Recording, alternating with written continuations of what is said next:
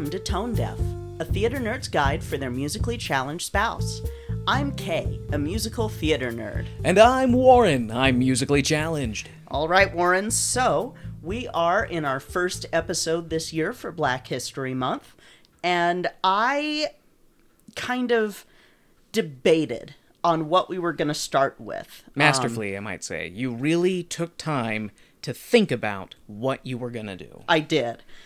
You were with me when I was debating this, and originally, so we are doing Porgy and Bess today, and that was one that I was kind of iffy on doing for Black History Month because it's not written by a Black composer or a Black librettist or Black lyricist, but it's very important for Black theater history. And originally, because of Sidney Poitier's passing, I thought, oh, we should do the 1959 movie. And then, as I was doing more research into Porgy and Bess and some of the original cast, I realized that we need to hold off on the movie. So we're going to be doing a actual opera version of it. And we'll get into that a little bit later. But just know that on a different week, we will be doing the movie version. It just probably won't be during February. But it is available for people to see on YouTube.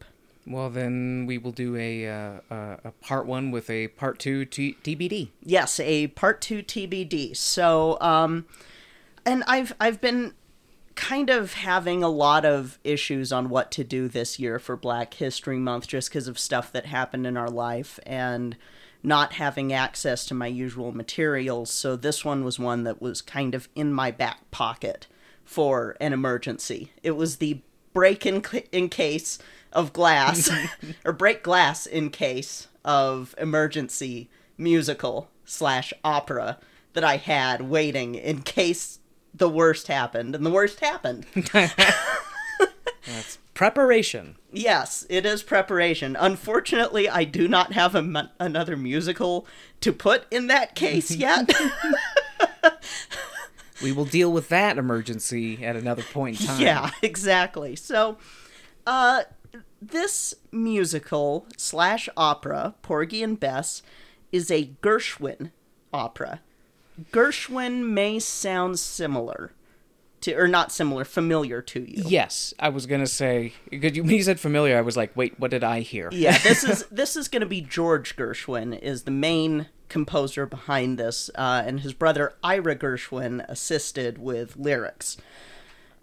Do you know anything about either of the Gershwins? All I know is when you said the word Gershwin, there were brain cells that were like, hey, I think I remember something, but they don't remember enough to know anything. All right, so Gershwin was an incredibly prolific composer. The one that I know for sure that you will have heard of his, or rather seen a interpretation of his, is Rhapsody in Blue.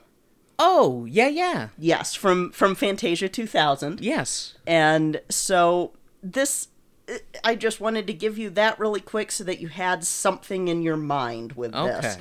This isn't going to be an episode about the Gershwin brothers just because that'll be another episode, and this is Black History Month, and like I said, they are not black. They were two Jewish composers. But it will be important to note that the composer, George Gershwin, the lyricist, his brother Ira Gershwin, and the librettist, DuBose Heyward, were all not black. And in fact, this opera is going to be based on a play written by DuBose Heyward called Porgy. And he and his wife, Dorothy Heyward, who was also a playwright, wrote the play. And that play is based on the book Porgy, which was also written by DuBose Heyward. So DuBose Heyward writes the novel Porgy, and it's in turn, according to Susanna Smith Miles of the Charlton Magazine, is based on a real person named Samuel Goatcart Sam Smalls, who, from her article, was born in 1889. By the 1920s, he and his goat cart were familiar figures on downtown streets. He was also well known to the constabulary. Hayward apparently learned of him through a News Courier article recounting Small's arrest after he tried to shoot a woman. The police only apprehended him after he and his goat led them on a chase down several alleys. He had been arrested a year earlier on a similar charge. Does the goat have a name? No. Okay. But he is not going to be like that in this musical. They really, really make Porgy a much more likable character than Samuel Smalls. I was looking forward to a goat chase. No, but there is a goat cart in the musical, and it does play a part more. It does play a part, but it's not gonna be it's not going to be like the main thing of a goat chase. So disappointed Warren. I know. And in fact, the Bess that is in the musical, that's the love interest, isn't really based on anybody, and we're going to get into the importance of this character. But in the original novel, the original play, and the original drafts of the opera, she was a smaller character. She was not she wasn't the deuteragonist of the show. She wasn't as important, and she definitely gets a much larger role, and we'll get into why. So the book, play, and opera are all definitely relics of the time they were created in. The book came out in 1925, the play in 1927, I believe. And then we'll get into the opera being in the mid-30s. But all really great times for black people. Oh, God. Well, we're going to get into some of that with this. So the book has characters speaking in Gullah, which is a Creole language that was developed by black slaves in the islands around South Carolina and Georgia mostly. And it's actually still spoken today. I almost did a whole rabbit hole dive into that history, but had to remind myself, you're writing an episode on Porgy and Bess. Okay, just because, as we've discussed, it's very hard to understand that type of dialect. So this is island Creole, not swamp Creole. It is, and Creole is a language family. It's sort of a combination of languages due to various factors that turn it into its own language. So it's not... It usually will start as a... No. I feel... Okay. So your ignorant husband is going to ask... To me, Creole is inbred mutant French. Yeah, no, that's not the case with... It's a mix... So Creole is just the name for a specific type of language. And then you'll have different types of Creole. Okay. That are, like, I want to say, and I don't want to go down this rabbit hole right now. I'm so sorry because I'm so ignorant and I don't understand. The only thing I know is the seasoning is delicious, and then I try to understand the dynamics of Creole, and my brain just goes, am I getting eaten by an alligator from the inside? No. So, Creole, basically, type of language that's a mix of a bunch of different languages, because of all sorts of different circumstances. So, like, but the French Creole did play a role, right? In Louisiana Creole, yes. Okay. So it's like I said, it's different language families. Okay. I'm sorry. It's okay. We will someday do a deep dive into the Creole language on another episode where I'm allowed to say other things. Yeah, because really, for me to go into it, I have to remember my linguistics classes, and that will take more time and turn this into a 4-hour-long dissertation on how language is structured. So just because my squirrel brain talking about languages and deconstruction of that made me start thinking about the Garden of Eden, but they're talking in Creole. And we'll talk about Children of Eden another day. What? What? Okay, no. that Oh, one is no. that one is not in Creole, but I couldn't help but make a joke Very nice. about that musical because I don't know, I have a soft spot for it, even though it's not the best show. I apologize. I will stop interrupting you so you may educate me. All right, so like I said, this is a opera written by a group of non-black people, which is one of the things that makes this opera controversial. Because if you're not of the culture, you can't really write about it and have it be completely authentic, and there is a lot of room for missteps, and things just won't sound genuine. Mm-hmm. So, in fact, Hal Johnson, who... Tone Deaf listeners, I have been looking for productions of his work, Run Little Chillin', like the full version of it, not just snippets. So if anyone has any way of getting me these resources, the email address is tonedeafmusical@gmail.com. TONEDEAF musical@gmail.com. Thank you. Yes, so he even spoke on this back when the opera was first released in a review for Opportunity, which I was able to find, and I have access to that journal now. I am so happy. Nice. So he says about Gershwin, he is an individual artist, is free to write about Negroes in his own way as any other composer to write about anything else. The only thing a really creative artist can be expected to give us is an expression of his own reaction to a given stimulus. We are not compelled to agree with it or even like it. It is not to be considered as just another photograph of our old estimates snapshotted by a new photographer. True, we should expect Mr. Gershwin to have a more intimate contact with his subject than the European composers who have attempted Negro idioms, but if he has and does not care to profit by it, we must still accept his contribution as the sum total of what he really feels. What we are to consider, then, is not a Negro opera by Gershwin, but Gershwin's idea of what a Negro opera should be. The fact that it is advertised under the broader subtitle American Folk Opera does not disguise the specific direction of his attempt. I think that's really excellently put. Yes.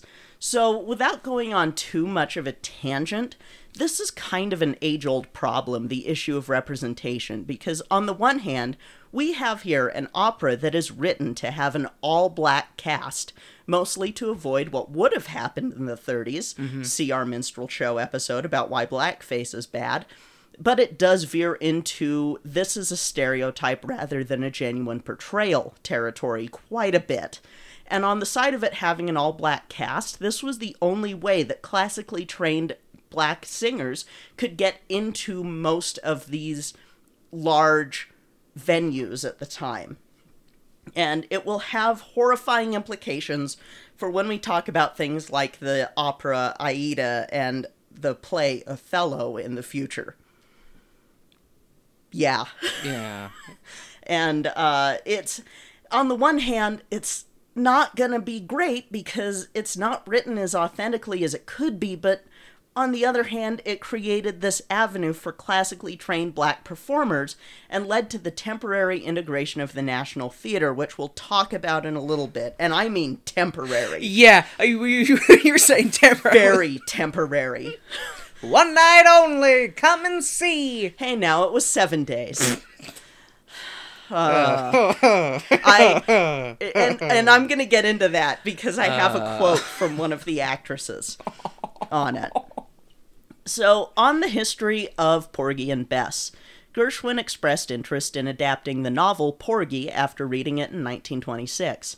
He and Hayward worked together on the opera, but Gershwin's other projects led to a delay, which is also where Al Jolson almost came in.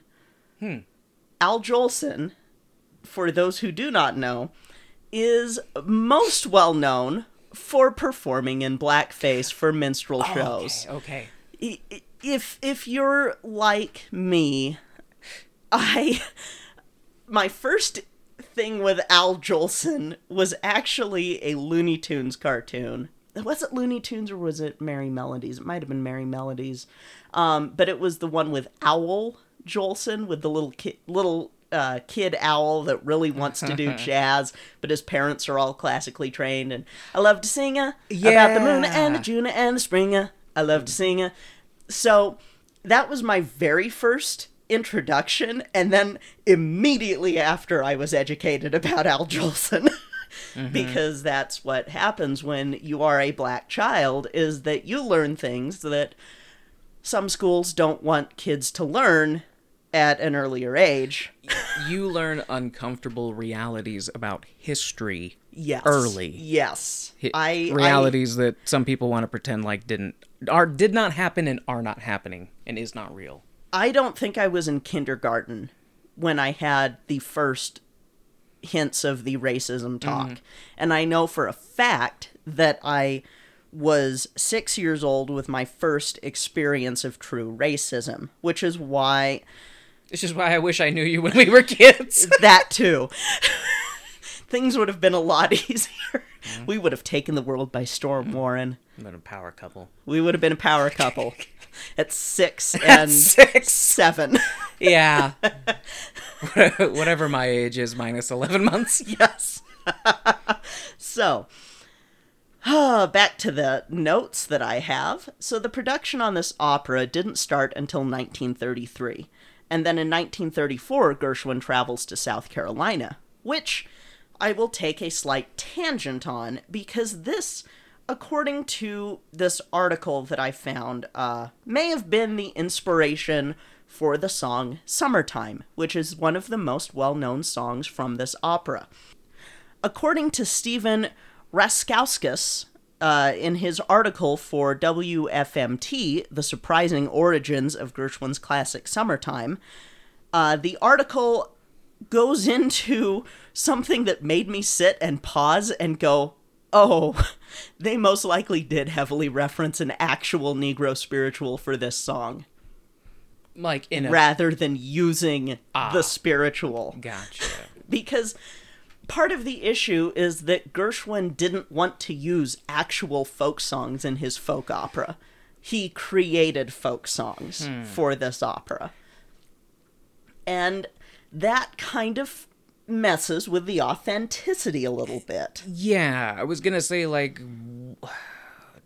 I am going to do a little bit of a demonstration for you with the song Summertime and the song that we're pretty sure, according to this article, Summertime sampled. So, first off, summertime and the living is easy. Fish are jumping and the cotton is high. So there's Summertime for you. Now I'm going to talk about the spiritual called Sometimes I Feel Like a Motherless Child. Oh! Which would have been published officially in 1899. Oh. It was not included in the first songbook of what at the time were called slave songs. But it was one. Yeah. And so there is a chance that Gershwin would have heard it, and at the very least, Hayward, who wrote the lyrics for Summertime, would have heard it. Sometimes I feel like a motherless child. Sometimes I feel like a motherless child. Sometimes I feel like a motherless child, a long way from home, a long way from home. You can kind of see where Summertime evolved from. And I may have messed up the key a little bit there, but that's because I had the key for Summertime stuck in my head. Hey, I thought it was gorgeous and, well, thank you, but it may not have been an accurate representation, but thank you very much. Because it's been a while since it's been a couple of days since I listened to Motherless Child when I was writing the script for this episode. But there are subtle similarities in them, and it's absolutely possible that Summertime is heavily inspired by this spiritual. And I have to agree with Raskauskas in his article. It would have been fine in place of where Summertime is in the opera, because Summertime is being sung by a mother singing her child to sleep. And it becomes kind of it gets reprised later in more of a dark reprise that you'll understand it when it happens, but it would have fit perfectly in place of Summertime. And as much as I love Summertime, I feel like Gershwin probably could have used at least one actual quote-unquote folk song in his quote-unquote folk opera. You're not wrong. And it's frustrating that he didn't. Yeah. It's, I don't know. It's very frustrating. And as for the whole folk opera thing, it was controversial in its 1935 opening because of the nature of the music. Because it's somewhere between an opera and a musical. And Gershwin did challenge the standard for opera at the time. And also there were folks who were upset because of an all-black cast in an opera on Broadway. Because there's always that. There's always that. And especially that in the 30s. Yes. And when we talk about Once on This Island next week, I will talk about how that's still a thing that people get upset about in the 2000s. So, this also, though, did draw controversy from the black community at the time because of the concern of perpetuating stereotypes, which, yes, I absolutely understand that, and it's such a catch-22 for singers for all the reasons I mentioned before. Because, again, you've got representation, you want to make sure that they don't have white people in blackface, but are you harming the rest of the community by being in a show that perpetuates stereotypes that's written by someone who's not part of the community? Mm-hmm. It's very much a catch-22. Speaking of the singers, I want to talk a little bit about the original Bess in Porgy and Bess, because she was an interesting woman, and this is who the rest of this episode is going to be about, because I went down a rabbit hole on this woman. To peel back the curtain a little bit, I had like 10 tabs open trying to corroborate parts from each article, because whenever you have someone that was born in the early 1900s, there are often bits that are missing in early life. Or inconsistencies based on different accounts. And, yeah. But you did journalism. You did research. I did research. You did research. And you do that because you're smart and you know how to do research and you know how to cross-examine. Yes. And so some of this is going to be from an article on afrovoices.com that I was able to corroborate from other sources. So, Anne Wiggins Brown was born August 9th, 1912, to Dr. Harry F. Brown and Mary Wiggins Brown of Baltimore, Maryland. Wiggins. From an early age, she and her sisters were involved in music, and her parents tried to help foster her passion, her mother teaching her to sing, and her parents attempting to enroll her in a Catholic school. But she was not allowed in the Catholic school because this was early 1900s in Baltimore. Mm-hmm. She also ran into issues attempting to get into college. She tried to get into the Peabody School of Music. And again, 1900s, we don't have a lot of integration in schools. I mean, no, I'm not going to get into a thing on HBCUs. Okay. Yeah. I was about to go down another rabbit hole on why HBCUs are so important and why I get really mad whenever people go, well, you have all black schools, so why are you doing that? Isn't that racism? Maybe it's because we couldn't get into colleges. Yeah, maybe you had to make your own because people wouldn't let you into the other ones. Mm-hmm. So it's different. Yeah. History, please. History is important. Yes, this is why I feel like having these lessons are so important. Because people seem to live in this day and age where they're kind of like, well, it's this way now. It's always been like this. And it's like, that's an oversimplification. But they don't realize how close, how close in time it was that people were not treated as people. Because they're still technically not. That's why people are marching in the streets and fighting and being pissed off. Yes.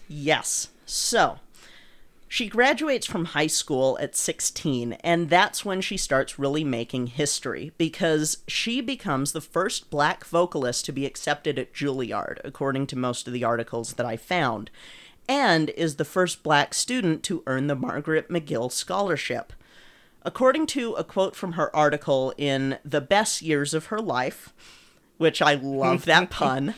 Yeah, right on. Anne said her father was very worried about my living in New York, although in 1928 it was nowhere as dangerous as it is today.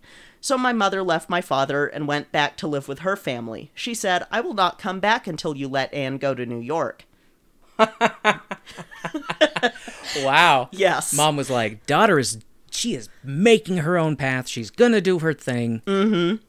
So, in her second year at Juilliard, another black student asks her if she heard about this new opera that was looking for singers. An opera called Porgy.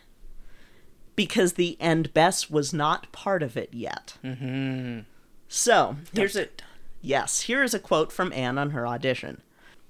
"I discovered that George Gershwin was searching for singers, both musical comedy and jazz singers, for an opera he was writing. I wrote him a letter that same evening, and a few days later I had a call from his secretary asking me to come for an audition. I just did the things that I would have done at Juilliard. He asked me finally to sing a Negro spiritual."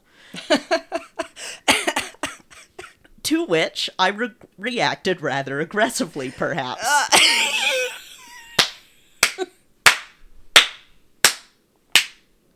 I love her! And I said I didn't bring any of that kind of music, and I resented the fact that so many people expected African Americans to sing Negro spirituals, and sometimes only that. That hadn't been his attitude at all, but when he saw how I reacted to it, he said, "All right." And then I sang a spiritual for him without an accompaniment because I didn't have any music for it, and he was very, very pleased. And according to The Guardian, Gershwin had actually told her, "Wherever you go, you must sing that spiritual without accompaniment. It is the most beautiful spiritual I have ever heard." Oh. So she sings this spiritual, City Called Heaven, and Gershwin is like, "This is my Bess," and she becomes the Bess to Todd Duncan's Porgy in the opera.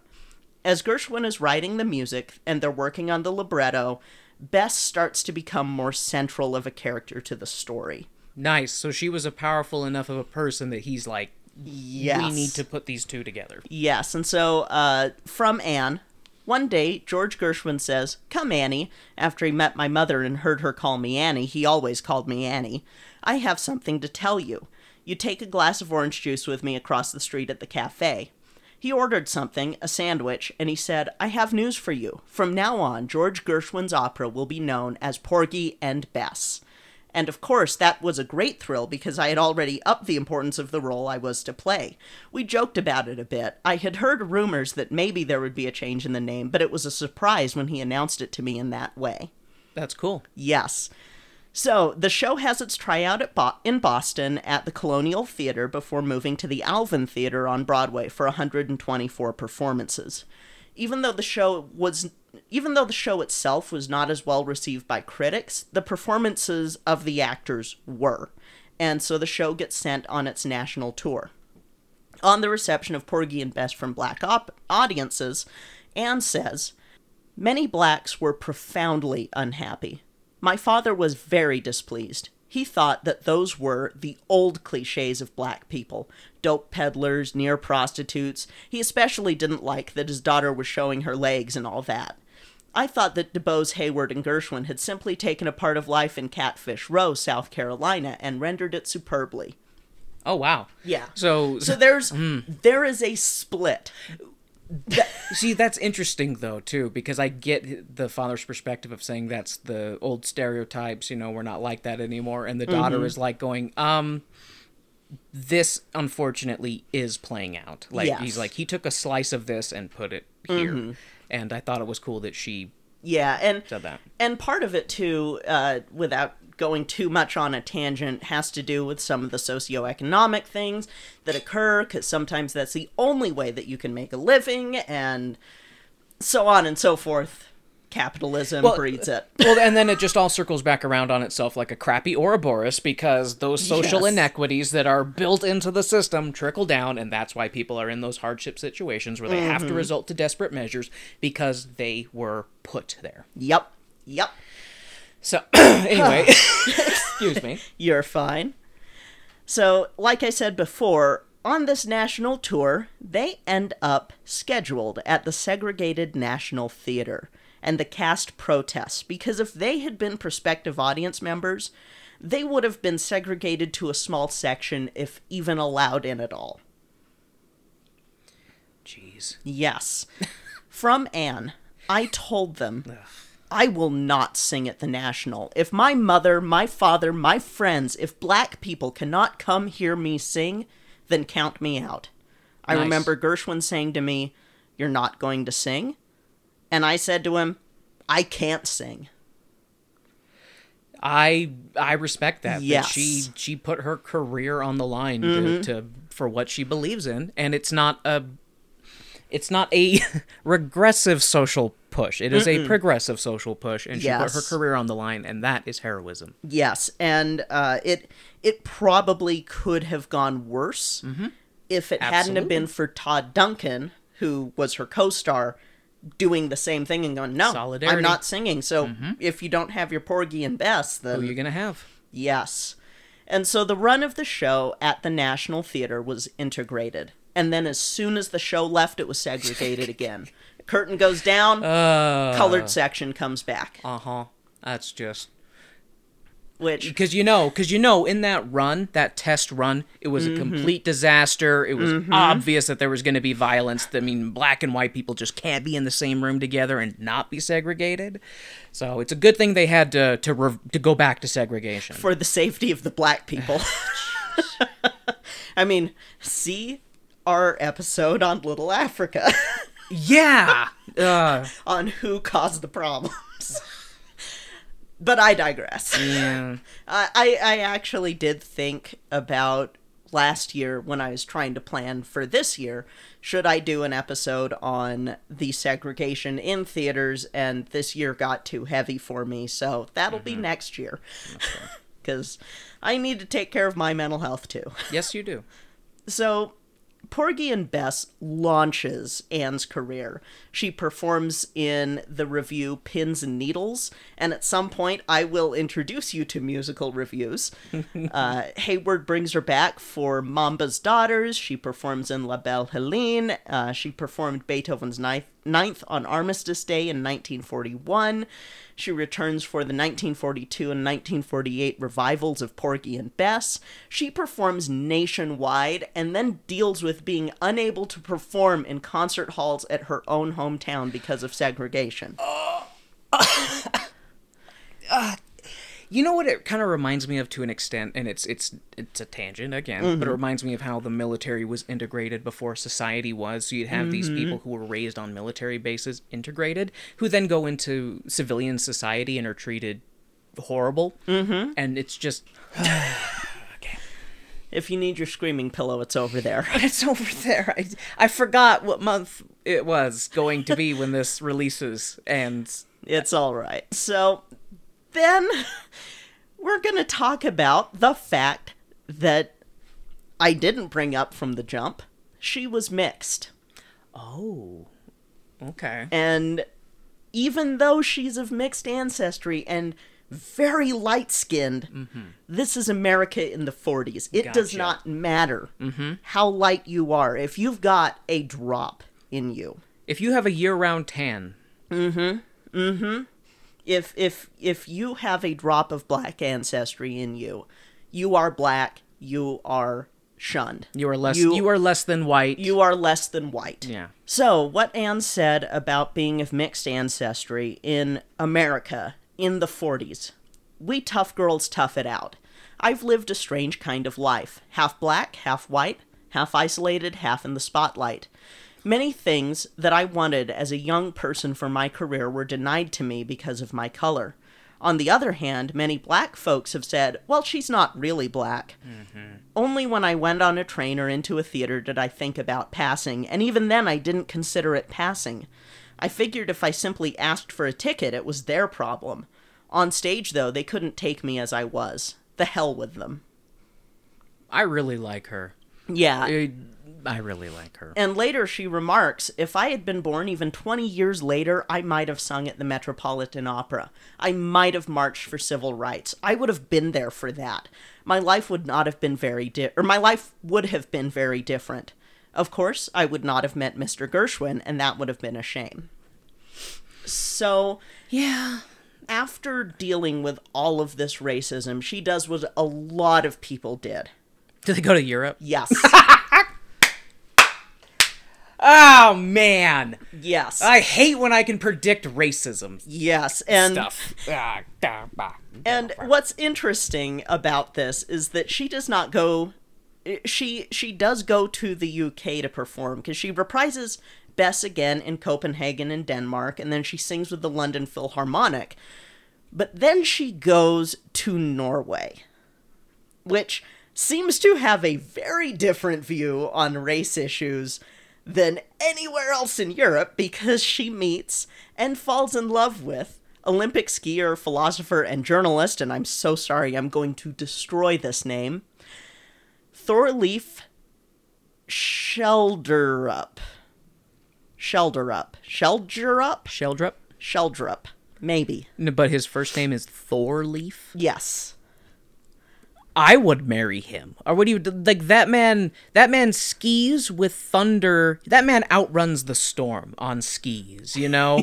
And then he does tricks as he does flips in the air, and then he lands and just comes right up to her, and he's just like, hi. And she's just like, hey. Yeah, exactly. And she's just like, marry me. And he's like, yes. And then he picks her up, and they ski away, and they live happily ever after, right, Kay? For the most part. Sweet. They do separate later in life, but they still are friendly and she's been married twice at this point, and gotcha. Or no, she's been married 3 times at this point. So she might be the one who's like, this has been fun, but I'm gonna go over here. Yes, pretty much. Thank you for a lovely time. Yes.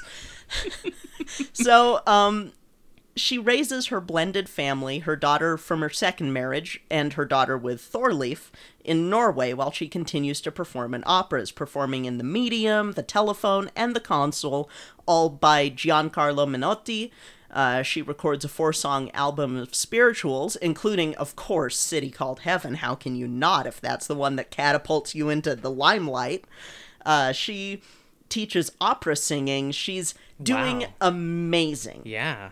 And then in 1967, her asthma catches up and says, you're done singing. Oh. So it ends her performing career, but she still continues teaching. Cool. And she even teaches tone-deaf alumnus Liv Ullmann. She was Catherine in The Lost Horizon. Oh, okay. Yes. Okay. And Elizabeth Norberg Schultz, among others. Her autobiography, Sang fra Frossen Gren, a song from a frozen branch, was published in 1979 and is unfortunately in German. Well done pronouncing that, Kay. I know, right? Yeah. Let's give an applause for Kay, right? I don't... That was good. German is my French. I do not have a brain for languages. I do not have a brain for much. I really struggle with German. Little tangent, when I was in 2nd grade, I could have learned German, and I actually sat in a few classes. This was when I was at Challenger School. And then my mom found out, and also found out that they were going to be charging her. Oh, because you were voluntarily sitting in on a class that she wasn't paying for. So you're like, just so you know. Because I didn't know it cost money. Adorable. Yeah, you're just like, oh, knowledge. Yes. May I have some of the knowledge, please? Yes. Please, sir, may I have some more? Please, sir, I would like some more knowledge. More? Are you going to pay, child? So in another universe, Kay knows German. You know, Everything's the same except Kay knows German. but you know, it makes you able to screw with Nazis that much better. I know. Because modern Nazis love fanboying, like they love trying It's to be so weird. 1940s Nazis. They really do. So they all learn German so they can have German code words. It's so weird and so stupid. I hate LARPing. it. Ugh. Why are racists so stupid? Remember when they were drinking milk to show how great they were? Yeah, that was Okay, sorry, tangent. just because milk makes me gassy doesn't make me inferior. Dang it. Look at me, I can drink baby cow juice. I squeeze the cow water.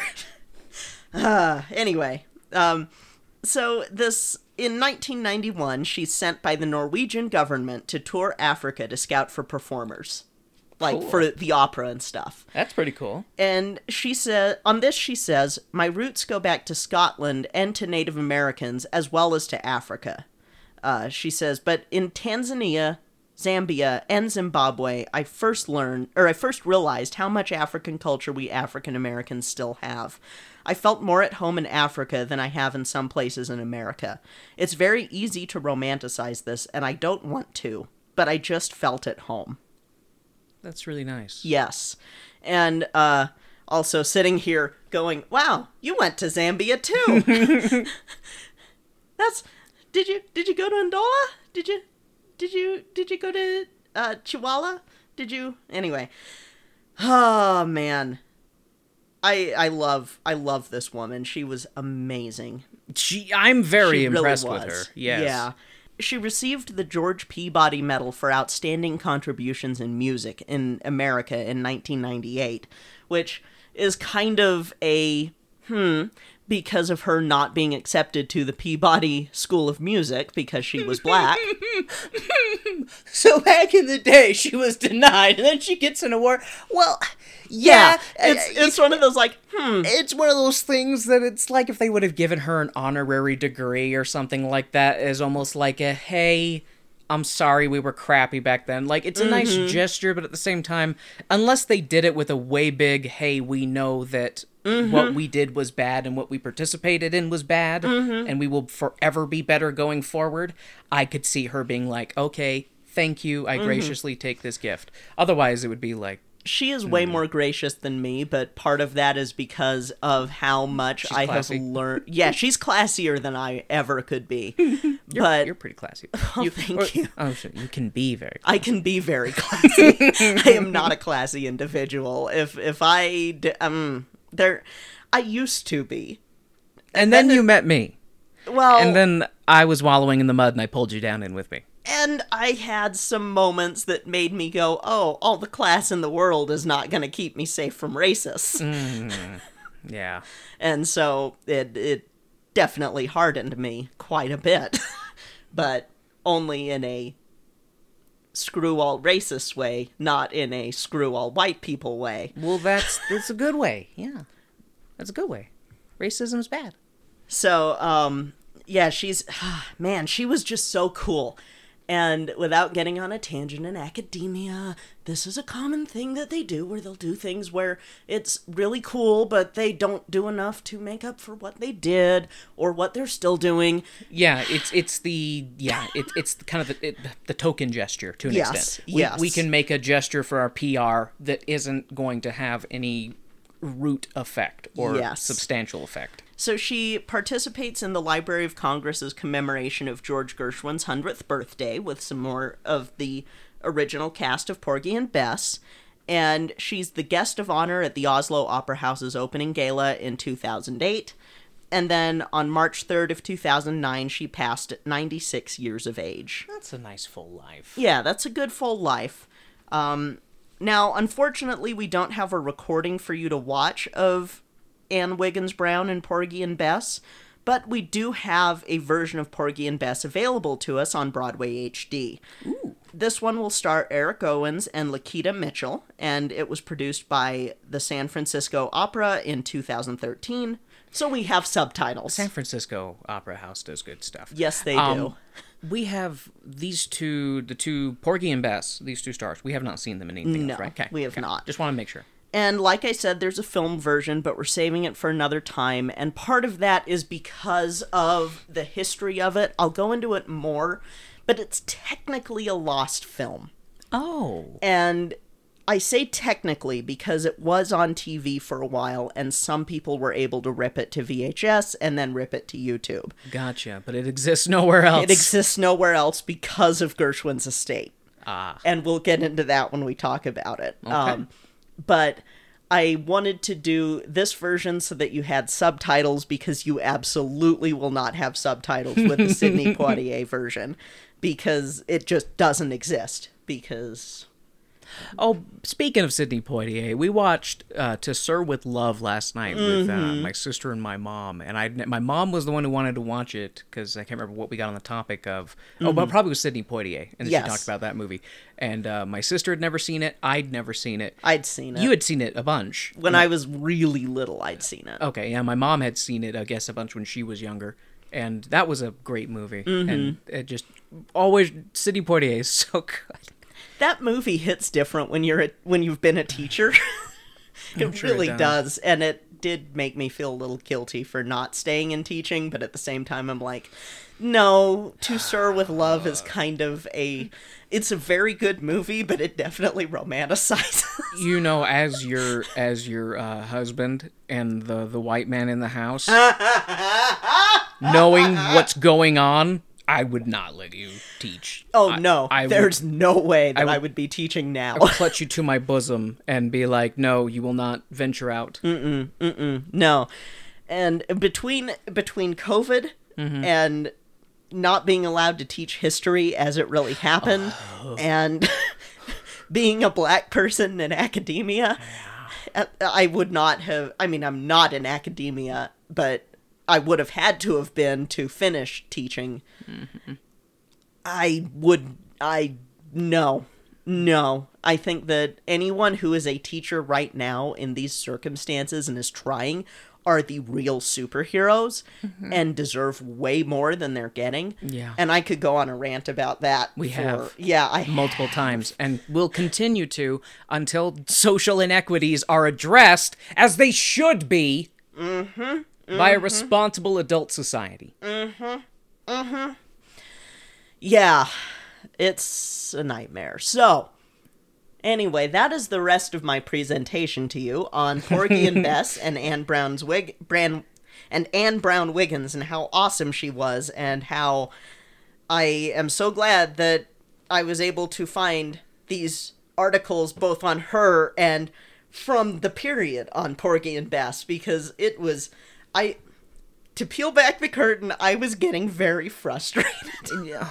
So Just sorry. because I wanted to source some of these comments, but a lot of them, it was either the journal was out of print, and so it would have been expensive, and while we get money from patrons, like, I don't think that it's yet newspaper.com/New York Times/ regular subscriptions yet. Yeah. Plus, I don't know, I feel like some of that stuff should be available for free. But that's me and my anger at putting education behind paywalls.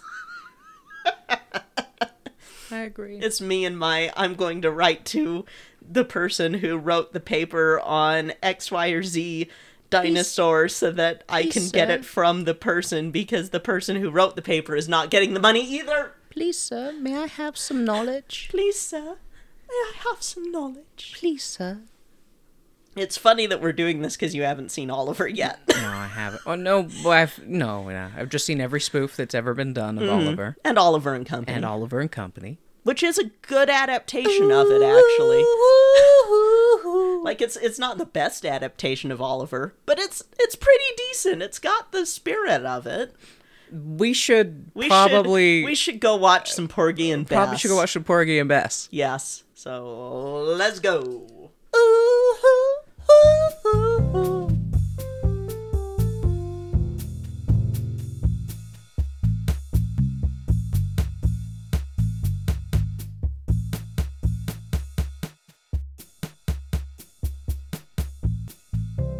Hey, Warren. Hey, Kay. Do you know what time it is? Is it time to talk about our favorite people in the whole wide world? It is! Woo! We'd like to thank our stage crew sponsors, Jasmine Wu, Jeff, Tyler McCarty, and Shamik. And our Producer's Circle sponsors, Bianucci, Taylor Brandt, Jesse, and Cookie. Thank you all so much for your continued support of our show. We truly appreciate it. My name is Country Boy from the One Mic Black History Podcast, the Black History podcast that chronicles little-known incidents from African Americans in American history. And this clip is about the origins of Black History Month. Black History Month is the annual celebration of the study and achievements of African Americans, and it was birthed from a time when African Americans weren't being recognized for their central role in American history. Also known as African American History Month, it grew out of Negro History Week, which was the brainchild of Black historian Carter G. Woodson. In 1915, Carter G. Woodson and prominent minister Jesse E. Moreland founded the Association for the Study of Negro Life and History.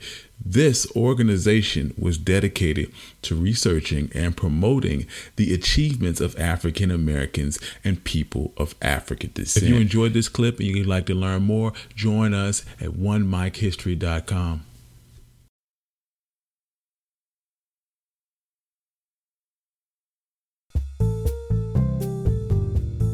And now, the lights are going down and the music's starting back up, so let's head back to the second act of our show.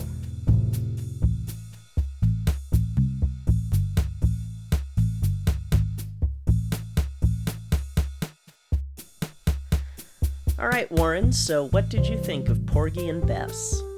Immediately, I noticed the music. It's very good. Yes. One thing I enjoyed this. It's a tragedy, which I don't. Well, it's a tragedy that like ends with like a positive period at the end. It's like It's a hope spot. yeah, it's a hope spot. Insert horrible potential sequel here. Looking at you, Weber. Oh, no. Just kidding. It's not- Black History Month. We are not discussing that man. Especially because I'm supposed to watch what I say. Exactly. Okay, so, because of how long the opening was for this episode, I'm going to just go ahead and get on into it. Excellent. So, immediately, like I said, the first thing I notice is how good the opening music is. It gets me very pumped, it gets me very excited, it just sounds really, really good, and it's Act 1, and a woman is holding a baby and singing Summertime. I've heard Kay sing this song a number of times, and honestly, I prefer the non-opera version, but that's me. I will say that the opera version, every time that I hear it, I go, oh, that's right, it's an opera.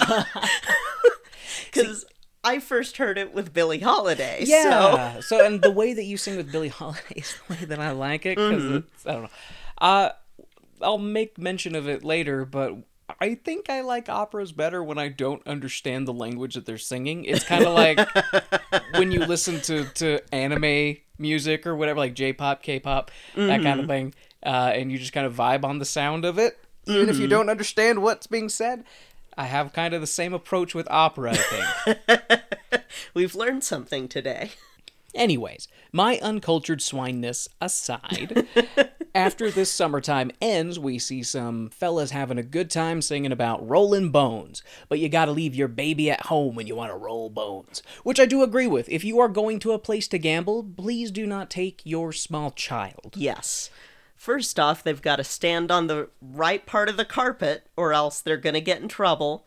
And, you know, the second of all, cigarette smoke, because some places still allow that. And third of all, they're seeing sin. They are seeing sin. Plus, there's a perfectly good arcade in the Excalibur. Are you talking about being taken to Vegas when you were a small child? Yes.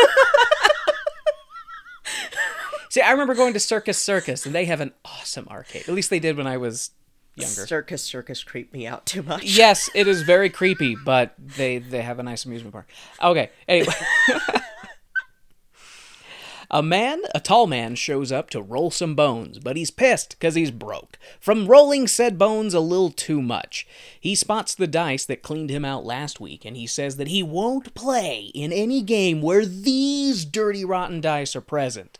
Another guy is singing about how his wife wants him to save money, but he's like, hey, I'm alive now. I want to have a good time now. I might be dead tomorrow, so I'm gonna go out with the fellas. And another man makes children fight over a used cotton hook. We suddenly go back to the woman singing Summertime while she holds her baby and the men roll bones. Man who lost all of his money is husband to woman singing Summertime, and the broke bone roller comes over to his wife all, what, that baby isn't asleep yet? Give him to me. I'll fix him. And he scoops up his baby and sings to them. And we learn that Daddy's name is Jake. And he sings into his baby's face before handing them back to the mother and walking away. And just in time for the honey man. You know, the man who sells honey. The honey man is here to peddle his sweet, sweet wares. Everyone stops what they're doing to be excited about the arrival of Porgy, who's got a pocket full of... Porgy's got a pocket full of money. He's super happy gonna roll them bonesies. Unless someone shoots Porgy for his money. Fat chance of that. Somebody makes the suggestion that Porgy might be sweet on a woman named Bess. Porgy proceeds to nearly break a man's arm, and then sing about how Porgy is not sweet on any woman, 'cause no woman is sweet on Porgy. When God made Porgy, he made him to be alone. Poor Porgy. Oh, man, you really feel for him. I'd give him a hug, but he did just nearly break Jake's arm, so I'll stay here. Plus, this is recording, and it's not happening right now.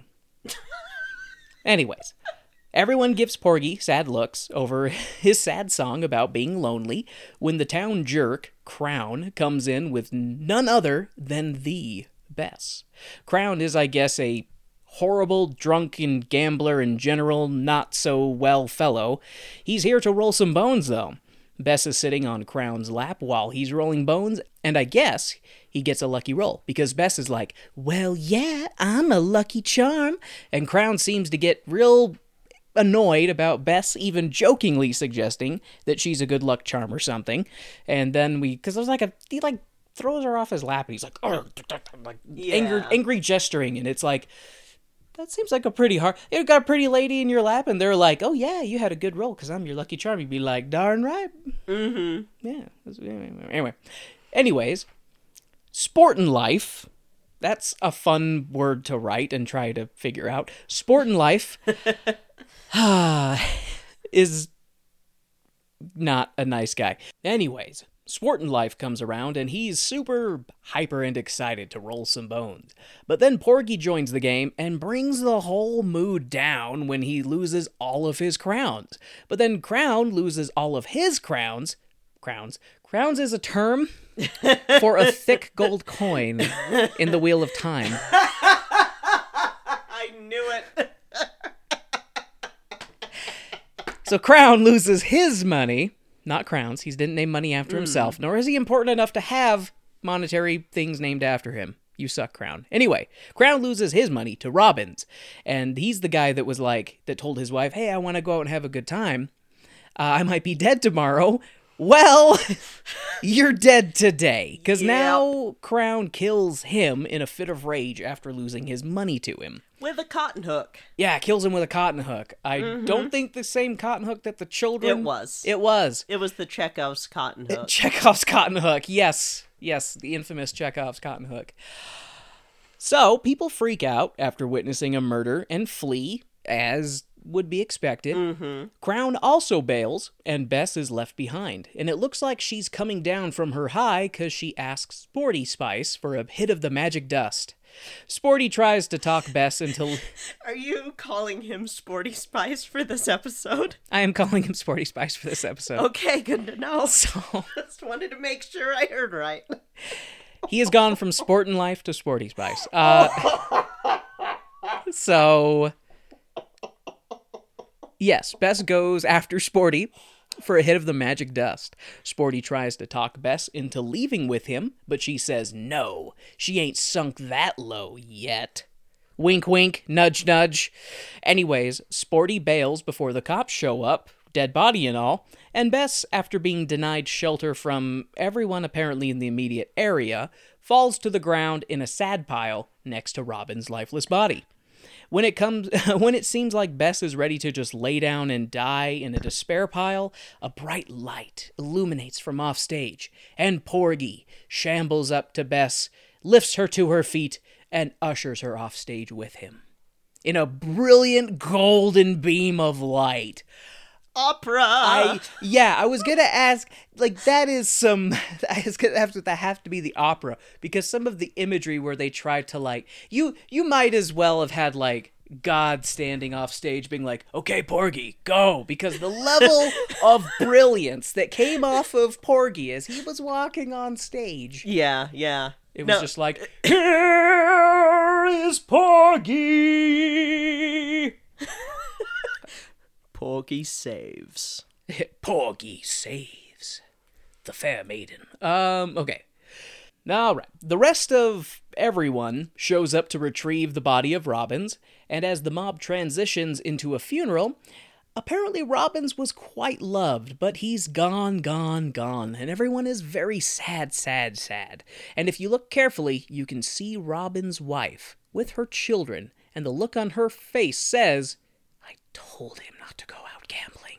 Turns out they don't have the money to bury Robbins, so they have to start a GoFundMe to pay for it. Well, yeah, that's what proof it is. GoFundMe. That is exactly what it is. Passing the collection plate around at church for a cause is exactly. It is GoFundMe. Just pre-internet GoFundMe, but Jesus Jesus doesn't take a cut off the top, but Jesus is the one. Do it for Jesus. They don't tax the collection. Not tax the collection. Does the church take a cut off of the collection plate? Does it depend on the church? I don't know. Anyways, that's not the place for this question. I don't want to try to reminisce what I know about the inner workings of churches, so I will back up a bit. They don't have money to bury Robbins, and they don't want to let the medical students take his body, because apparently that's what happens if you can't pay for a funeral. Mm-hmm. But the Lord is going to fill that saucer until it's overflowing.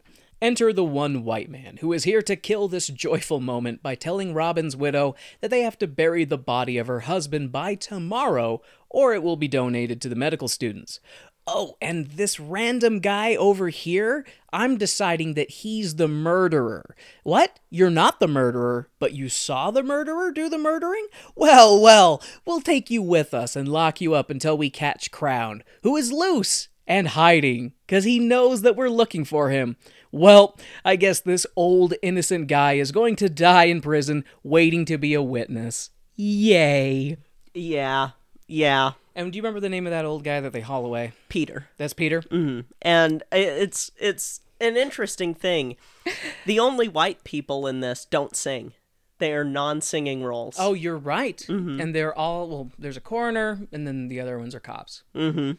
But yeah, you're right. There are no white people singing. They're just here to be so helpful. Yay. And the public servants haul the innocent witness away to prison where he'll be safe. Totally safe. Mm. So everyone at the funeral is even more bummed now, understandably. Mm-hmm. Robin's widow sings about how old man Sorrow is going to be living with her, sitting by the fireplace, laying in her bed next to her. The shade of her husband will follow her around. Ouch. This one kind of hit the mark a little bit. Yes, it did. Yeah. Yeah, it went hit the mark a little bit. It's a good song, but, we lost somebody recently, and it's that kind of song saying you're going to see the shade of them everywhere you go because they were in your life everywhere you went. Yeah, it Square in the heart. Yep, bullseye. Well played, Porgy. Wait, not, Gershwin. thank you, Gershwin. Yeah. Thanks, Gershwin. Thanks, Gershie. And Okay. Hayward. Jerks. Yeah, this whole song kind of hit the mark. Yeah. So Robbins' widow collapses on the floor in a sorrow pile, and My Spirit joins her. Mm-hmm. So the funeral home guy comes in to be like, hey, you raised $15, but that's not enough. You got to pay if you want him buried. And Robin's widow makes a deal with him saying that she will pay him even if she will pay him every cent that she owes. Just please bury him. Don't let the medical students slice and scatter poor Robbins. Which I find out his name later. What was it again? His first name?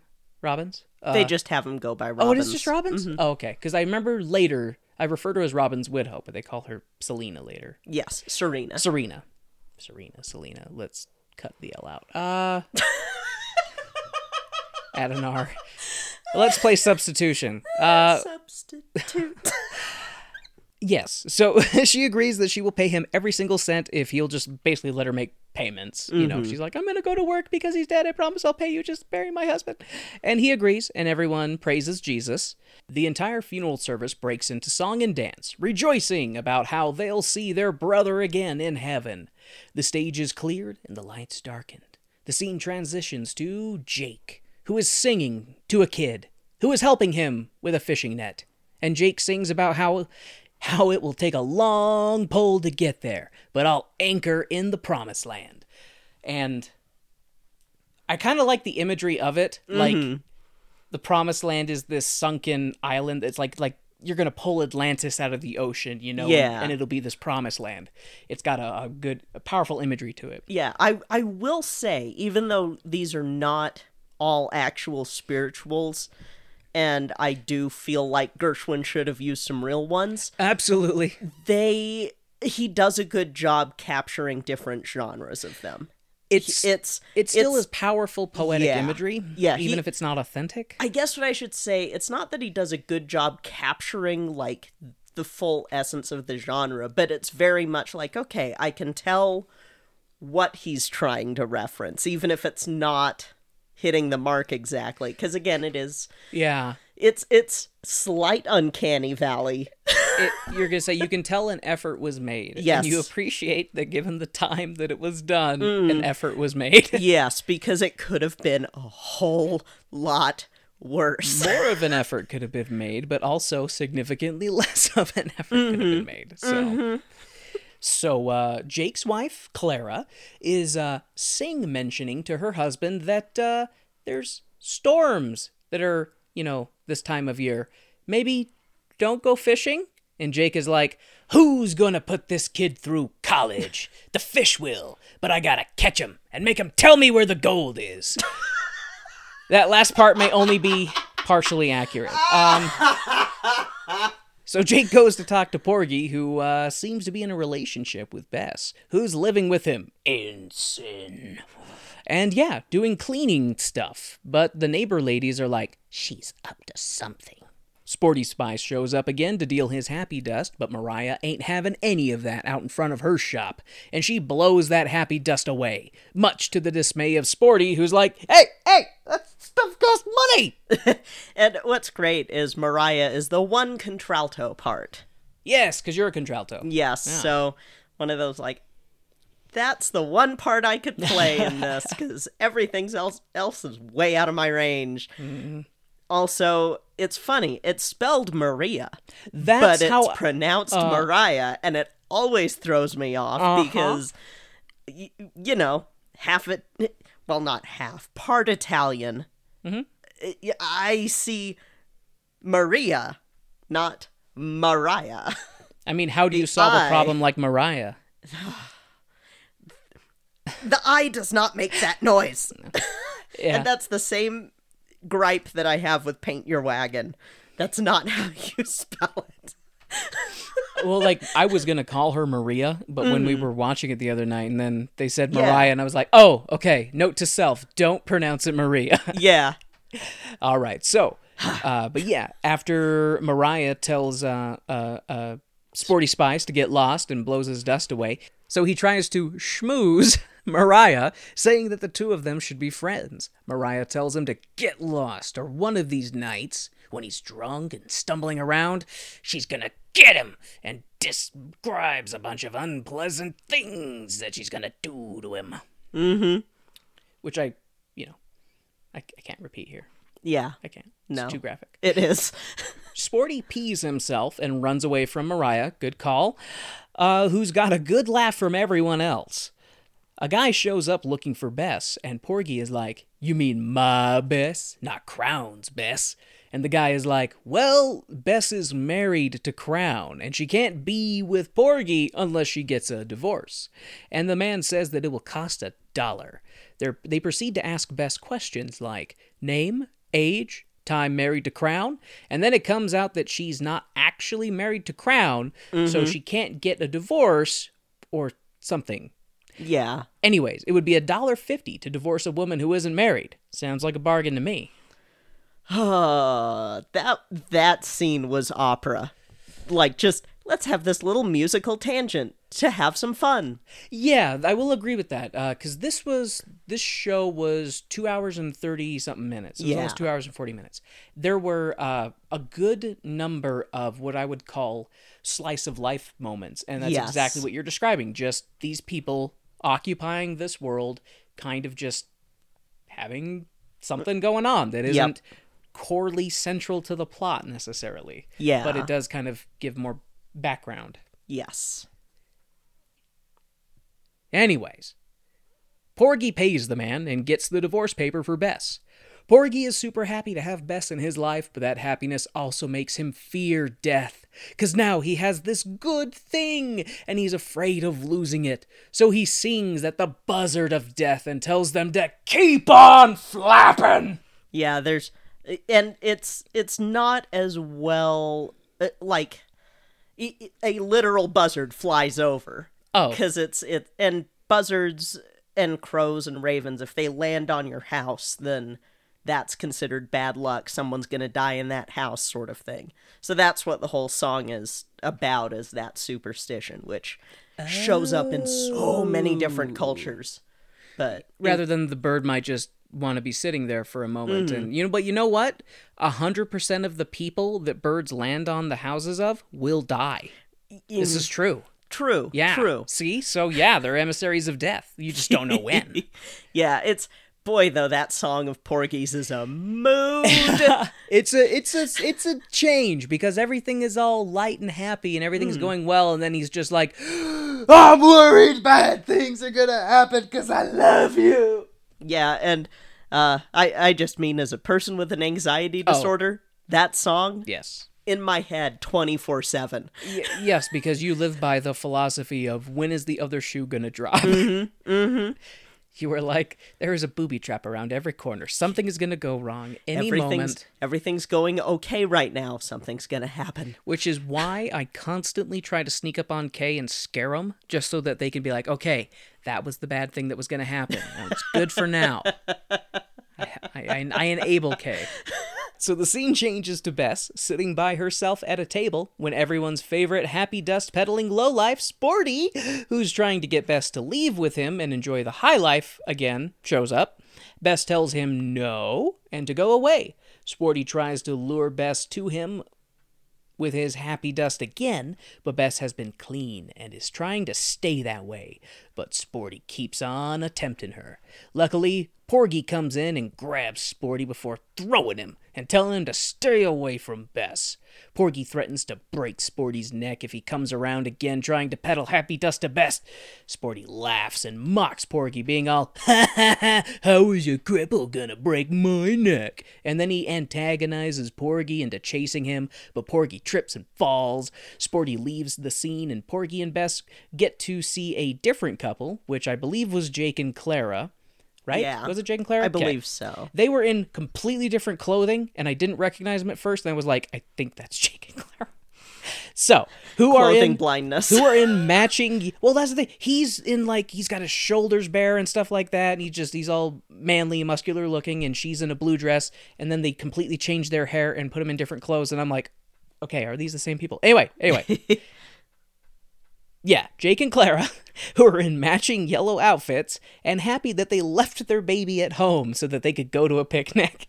Which they don't say, I know the baby was left with somebody. I know the baby wasn't just left unattended. Yeah. They don't say who they left the baby with. Probably with Porgy. Well, we don't ever see that, though, because we have the whole scene with Porgy True. being like, oh, but anyway. But yeah, so I just picture these kids, they're just like, tell their kid, bye! And they just leave, and the kid's like, I want to go to a picnic. We'll go to San Francisco. I guess we'll bring the kid. We could bring the kid, too, I guess. Yeah, go to the picnic. Porgy tries to tell Bess to go enjoy the picnic, even though he can't, because it's on a boat, and accessibility reasons and all. But Bess is like, no, I want to stay with you. And the two sing about how much they love each other, and how they want to be around each other in the morning, in the evening, in the summertime, in the wintertime, and it's pretty sweet. Yeah. It's a pretty sweet. I liked it. I'm a softie, and I like that part. Repent, saith the Lord, says this big banner. Turns out the picnic is a church picnic, and people are freaking excited. Let me tell you, dear listener. There's cake walking. There's more cake walking. There's lots of people in bright colors enjoying a picnic. We need to bring back cake walks. I mean, I walk to get cake. I don't have it delivered. Anyways, Mariah tries... We did an episode about this like 2 years ago. I know, I remember cakewalking. I like cakewalking. Anyways, Mariah tries to tempt Bess to come to the picnic and is successful, even after the last bit we just had with her being like, oh, I don't want to go to the picnic. I want to stay here with you, Porgy. Oh, wait, no one told me that I get to wear a fancy hat and a new dress if I go to the picnic. Never mind, Porgy, bye. I want to wear a fancy hat, so I'm leaving you. I'm going to the picnic. Okay, love you, bye. He also does tell her, though, that I want you to be happy and to like being here, Bess. And I know. But it just makes me laugh, the dynamic of being like, no, I'm not going to go. I'm going to stay here with you. And then as soon as swag comes into the equation, Bess is just like, oh, man, a hat and a dress? I am there. Man, yeah. But, nothing against Bess. She is... an imperfect person with her own shortcomings, just like every other human. She's 20, which, having been 20, 20 is not smart. I don't know if she actually is 20. I figured, she is. Is she? There's a joke in there where... Well, I know that when they're doing the questionnaire, she says she's 20, and they're like, no way, yeah. She's 30, if anything. Yeah, no, she's implied to be a kid. Not kid, but young, young. Which implies, so if people are saying, if she is 20 and people are saying she looks 30, yeah, she's lived hard. She's lived a hard life. Yeah, is what the implication is. Gotcha. I thought it was I shouldn't say typical. I thought it was a stereotypical situation of a woman lying about her age so that she could appear younger. No, it's a comment on the fact that Happy Dust is destroying her. Because this is anti-drug. It's go to church. It's pro-God, anti-drug, pro-murder, because that comes in later again. There's a lot of murder in this. Well, there's a lot of death, but there's 2 murders. 2 murders, yeah. Yeah.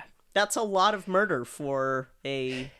2 murders and some Happy Dust. 2 murders and some Happy Dust. I guess it's not a That's lot the name of the episode. Maybe. It's a lot of murders for a American opera, maybe. I don't know. I always think of German operas with The Ring, which has so much death. Which that's when he says like a 5-day long opera, right? It's a long opera. It's multiple. To watch. Yeah. Okay. Oh, we totally can someday. Yeah, do a marathon. It'll be an event. Anyways, that is neither here nor there. Thank you again for joining us for Tangent, the podcast. Back to our regularly scheduled notes in my hand. So Bess bails on Porgy for a hat and a dress, and Porgy is like, I'm fine. She'll have fun, and she'll be back. But I'm fine. Here. Got plenty of nothing. Alone. And by nothing's myself. Plenty for me. Just me. Crippled Porgy. got my gal. No, he doesn't. She went on a boat to a picnic because they dangled a hat in front of her, and she went, "Ooh, hat!" Surprise! Crown has been hiding on the island that the picnic is going to be taking place on, but the picnic goers are unaware that their party island is inhabited with a murderer. The church picnic is full of church things, like letting the spirit take you and falling down, other stuff. Baptisms and stuff. Yeah. Anyways, a preacher man shows up to talk about different Bible stories, but this guy seems off. I think he's Sporty Spice in disguise, or at least the same actor playing a different character. But one of the characters seems to be watching this preacher very closely and is like pointing to others. Hey, is that the drug guy? And people are like, oh no, that's Mr. Sporty Preacher. He claps his hands and makes happy Jesus dust. Anyways, I don't know if this preacher is Sporty McHappy Dust or not, but one lady is mad that people are listening to this preacher and his Sodom and Gomorrah vibes. Anyways, she yells for all the children of the devil to get on the boat and go back home. Yep, it is Sporty Spice. Sporting Life. Okay, it is Sporting Life. Yes. And good.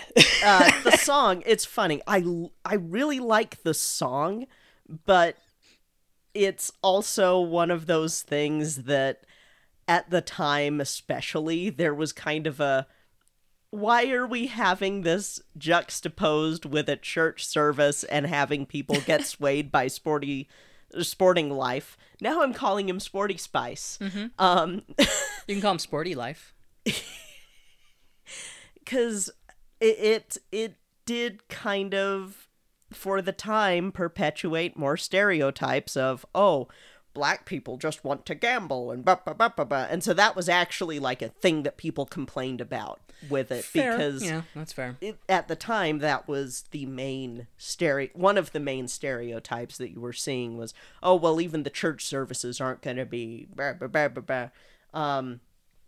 But yeah, it's interesting because I also really like the song for just the way that it sounds, and I can't remember the name of it, but Gershwin did reference a Jewish song with that in the modalities in it, in the music. It ain't necessarily so. That part comes from. I wish I could remember what it was off the top of my head, but it was, I don't know. It's interesting to hear the other influences in the work. Did you say modality? Modalities. Modality. Yes. Modality. Okay, because it sounded like medley, but medleyality or something. And then, of course, my brain went, like, this sounds like a fatality that a musician would do in a Mortal Kombat, where it's like a musical finisher. Medality. But anyway, my insanity aside, thank you for that bit. Yes. All right, so all the devil children are told to get on the boat and go back home. Bess gets left behind and is confronted by Crown, who is like, surprise, bet you didn't expect me. And Bess is like, yeah, how have you survived here? Feral Crown is like, I eat bird eggs and clams and I kill deer with my teeth. Rawr. And Bess is like, this might be a bad time to mention this, but I'm leaving you for Porgy. And I love him. And I'm living a decent life.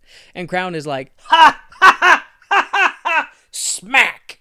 And he throws Bess to the ground. Crown starts crawling all over Bess all creepily. And she's having moments of, oh, right, I do like his chest and his arms. But I've been with him for 5 years and he treats me like crap. So she's got her damage for sure. She's in a highly abusive and dysfunctional relationship. Yeah. And so she's just like, oh, when he grabs me and blah, and she's liking that. And it's no bueno. No. And Crown is like, you're my woman for as long as I want you, and no cripple is gonna take my woman from me.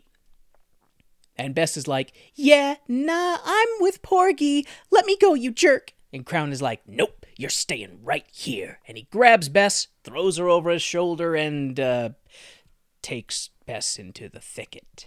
Yep. End Act 1. Yep. Open Act 2. The people are eating breakfast. Yay! This is a jingle the keys moment. A little bit, yeah. Ignore what just happened. We're all having pancakes now. It's together breakfast, everyone. Let's smile and be happy. Uh-huh. So people are eating breakfast and getting ready to start the workday. People comment that it looks like it's going to storm, but Jake has a wife and a child to provide for, so the man must fish. Tell Jake where the gold is, you dang dirty fish! Oh, boy. This white boy is not meant to try and have a deep voice. Anyways, Bess is not doing so well. She's very upset, but she's back with Porgy, asleep in his cot. The story fed to people is that Bess got lost at the picnic and had to find her way back. Took 2 days. And she's traumatized and sick with fever from the event. On a positive note, the dude who was wrongfully arrested was released unharmed, so that's good. Anyways, Robbins' widow offers to pray over Bess because the force is strong with her, I guess. Porgy's friends gather around and do a super prayer for Bess. The super prayer is concluded, and Robbins' widow, who I have not retained the name of, but it's Serena. Yes. Serena tells Porgy that Bess will be better by 5 o'clock, because that's when Jesus gets the prayers in his inbox and sorts his miracles by the day. She's oddly specific. She's like, oh, she'll be right by 5. Like, do you see Jesus's weekly punch card for his miracles? Like, how many... Is he a 9 to 5er? Like, what is it? Will he scramble through his inbox to get through the daily quota? Like, peel back the veil and let us mortals know. So meanwhile, wait. So meanwhile, a woman sings very passionately about some strawberries, all while she gives free samples to people. Another person shows up talking about food he sells and hands out devil she-crabs out of a barrel. I would not eat something that someone called a devil demon cake. If someone was like, do you want this devil she-crab? I'd be like, no. What about devil's food cake? Why does it matter that the crab is a girl either? Like, why is it devil she-crab? Why is it not devil crab?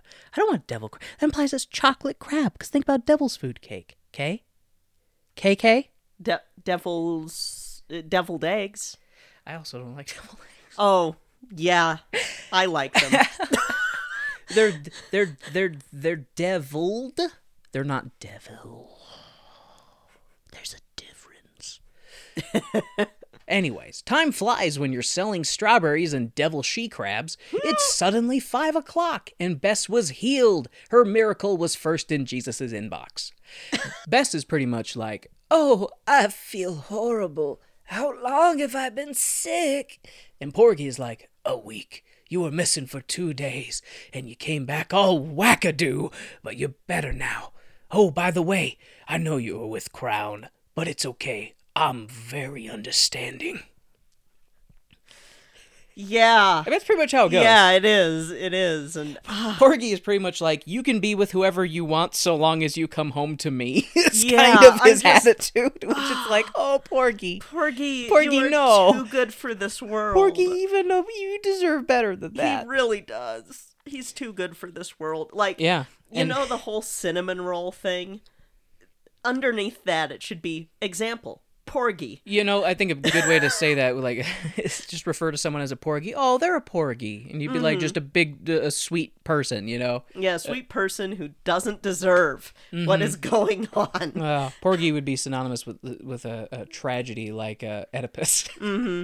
Okay, and Bess also agrees that Porgy deserves better because she's like, I'm not worthy to be with a good man like you. I'm horrible, and I deserve to be with someone as horrible as me. Crown has a way to hypnotize me. Porgy picks up a knife and asks Bess, hypothetically, if Crown was dead, would Bess stay? And Bess is like, if Crown was dead, Bess would stay. And Porgy's like, Crown will die. Porgy pretty much tells Bess to hang tight. He's going to handle Crown. However, I know this is going to go sideways. Porgy and Bess hug and make up. Clara wanders into the scene and is staring out into the water. It's black, a bad omen. And Mariah tries to tell Clara she's got nothing to worry about. But Clara's like, I'm a new mother, and my fisherman husband went out during a storm season to earn extra money to put our child through college, and now crap has hit the fan. And everybody rushes down to the storm shelter, probably in the church, and they all start praying to Dr. Jesus and Captain Jesus. I'm waiting for Butcher Jesus, Baker Jesus, and Candlestick Maker Jesus. Gotta collect them all. The new Sanctified Savior line from Mattel. Holier than thou, you can hold in your hands. Anyways, people are scared because hurricane, obviously, and they're done praying and on to singing. Well, praying. Still praying, but more singing about how, please, God, don't let us all die in this basement. That would really suck. Thanks. The praying is halted as Clara sings Summertime, and the rest of the shelter seekers watch on. Lord, have mercy on our souls as they all cry. They all cry as a crack of thunder shakes the scene. The huddled masses then start singing about someone knocking at the door. And an old man like, someone's knocking at the door. And the old man's like, Death! Death is knocking at the door! And he's losing his mind. And he's like, we're all gonna die! Ah! And the extra fear is because he can't hear.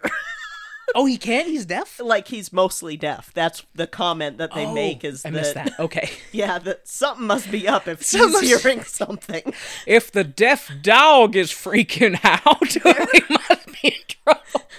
There are a lot of things that are sung in this that remind you it's the 30s. Yeah.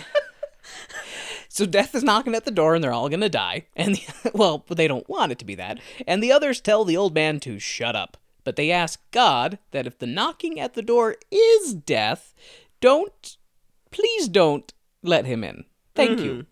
Suddenly, who should enter the scene but Crown, here to get Bess and sweep her off her feet like the charming prince from a fairy tale that he is.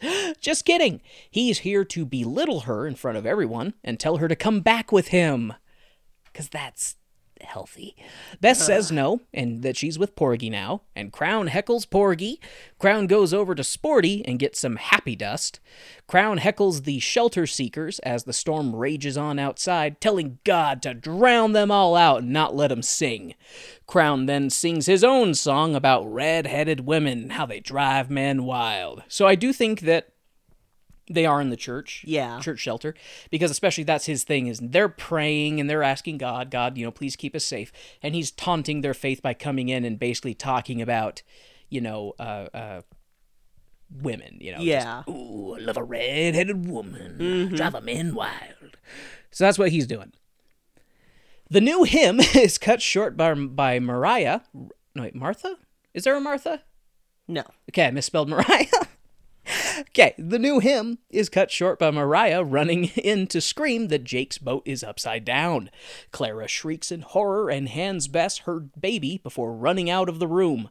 The shelter seekers watch outside in horror as Clara and Jake struggle to reach one another against the thrashing waves before succumbing to the hurricane's might and sinking into the depths. It is really well done on stage. Yes. Remarkably well done on stage. How yes. I don't know the rigging that they had involved, but the way that they worked the light was perfectly from above as to obscure any kind of rigging they might have or anybody who's holding them up. Yeah. Because they look suspended in darkness, but they had a good shimmer effect going on to really simulate water. Yeah. But it's dark because it's a storm, and you have them just slowly just reaching for each other, just getting close, and they start to sink down lower and lower, and it's just probably one of the worst moments for the story because this couple's dead now. But boy, is it done well. Yes. It might be just, I don't know, that type of imagery, the way that it was done.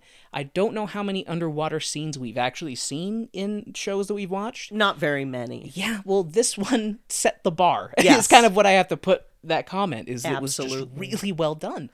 And it's kind of an odd thing to focus on, but it really made me feel, I guess. It was striking. It was striking. Yeah. And it helps that throughout this whole show, you're seeing this idyllic couple. They're very sweet. Yes. Jake is a loving husband who is nice to his... Like, they do have the, I would say, 30s approved banter kind of thing that you would expect. Yeah. But there's love. Like, he's not like, ugh, I hate my wife and now I'm saddled with this kid. He's like, I will do everything I can to provide for these people that I love. Yes. So that's how it makes it so just... punch Yeah, in the heart. it hurts. Both of them. I don't like it, and I don't like that I predicted that he was a dead man early on. Yeah. Like I was But just like, did you predict Clara? no, I didn't. I was expecting the single mother kind of thing to happen, like that she loses her husband in a storm. Now she's got to raise this child by herself. It's worse than that. Yes. Yes. This child loses both their parents and now gets to be raised by somebody else, the kindness of a stranger to take this child into their home. It's a scary situation. I mean, it sounds like, what we've seen in the show, though. They're a tight-knit community. Yeah. So it's not like they were just going to let this baby die. No, like, there would have been multiple people being like, I will take the baby. Yeah, it takes a village, and it's the way that community is for a lot of us, that Pulling through in a tragedy. Yeah, you pull through in a tragedy, and like it doesn't matter if you can verify that you are blood. That doesn't matter. Well, and kind of what you're talking about too. It reminds me of that people, if things go wrong, if there's a breakdown in the system, people help each other. Yes. And that's the important thing. There's a tragedy, something really bad happened. People band together to try and help. Yes. And that's what's important. That I think that this show does a good job of showing too. Yes, it the way that they does. band together after. But yes. So, the storm passes, and the people mourn the devastation and the loss of Jake and Clara. The town folk take the boxed, newly unweds, because till death do you part. Oh my god. I mean, okay, if you die at the same time, do you really part? Because wouldn't you just, be behind one another in line at the pearly gates? Anyways, this is neither here nor there. The service ends, and Martha, I did it again, Mariah finds Sporty Spice, who's drinking out of a flask and stumbling about. Mariah succeeds in driving off Sporty, and Bess comes out, holding Clara's baby and singing Summertime. So she has taken that role that Clara had at the beginning of the show. Yeah. Mariah made a comment to Sporty about Crown being dead, but he's not dead. He's slinking around while Bess is singing Summertime, and after she's done singing and people leave, Crown descends to snatch up Bess and leave. But Porgy ain't having any of that, and he comes out to fight off Crown. An epic battle ensues. Crown takes Porgy's crutch and breaks it and tries to choke Porgy with it. Bess smacks Crown from behind, and Porgy pulls a knife and stabs Crown, who falls to the floor and is finished off by Porgy, who laughs and laughs over Crown's dead body, yelling, "You got a man now! You got Porgy! Ha! Ha ha ha ha ha!" And because everyone hated Crown, the rest of the town comes in and just disposes of the body and cleans up the mess. Good riddance. Yep. But a murder happens, so Johnny Law has to come around and be like, "Hey, Serena Robbins, Crown is dead. He killed your husband. You're a suspect. What's your alibi?" And Robin's widow is like, "I've been super duper sick." And her sisters are like, "Yeah, it's true. We've been here the whole time nursing her for 3 days." Bam! Porgy comes in, all, "I'm here to help with the investigation, officers." And once they find out that he knew Crown and can ID him, they're like, "Okay, take him. He's going to ID the body as a witness." And Porgy is like, oh no, I can't look at a dead body, especially not one that I made from scratch." But the cops haul him off anyways. While Bess is alone, Sporty pops back in to be like, "Come on, come with me, baby. I got the good stuff." And Bess holding the baby is like, "No, not Happy Dust. I want none of that." Then moments later, she shoves the baby into Sporty's arms and takes the dust. Entering her drugged state, Bess just limps around and slumps on stage while Sporty sings about how he'll treat her to the high life and buy her nice dresses and take her to fancy places and give her plenty of happy dust to keep the smiles flowing. And part of it, too, is he's basically telling her, oh, Porgy's gonna go away. He might be gone for a year. He might be gone for 2. They may hang him. And she's in such a state that it's easy for her to just, okay. We're just speculating on the fragile mindset of somebody who's got a severe addiction issue and trauma bonding to incredibly abusive people. So it's the actress that played her, great actress. She did a really good job though showing that conflict. She did a very good job. Tell what was behind Bess's actions. It wasn't like it was just, oh, whatever, oh, I'm frivolous. It was, you could see just I am now at the lowest I've ever been, and I'm gonna just give it up to happy dust, because that's the only thing that has worked in the past. That's the thing, is that I understand that she's an incredibly damaged person who's got, susceptible to manipulation to an extent. And it sucks that she's in that situation, and I feel bad for her. But it's heavy. This show gets heavy. It definitely, especially for the 30s. Yeah, it definitely deals with heavy subject matter. I mean, death, drug addiction, but anyway.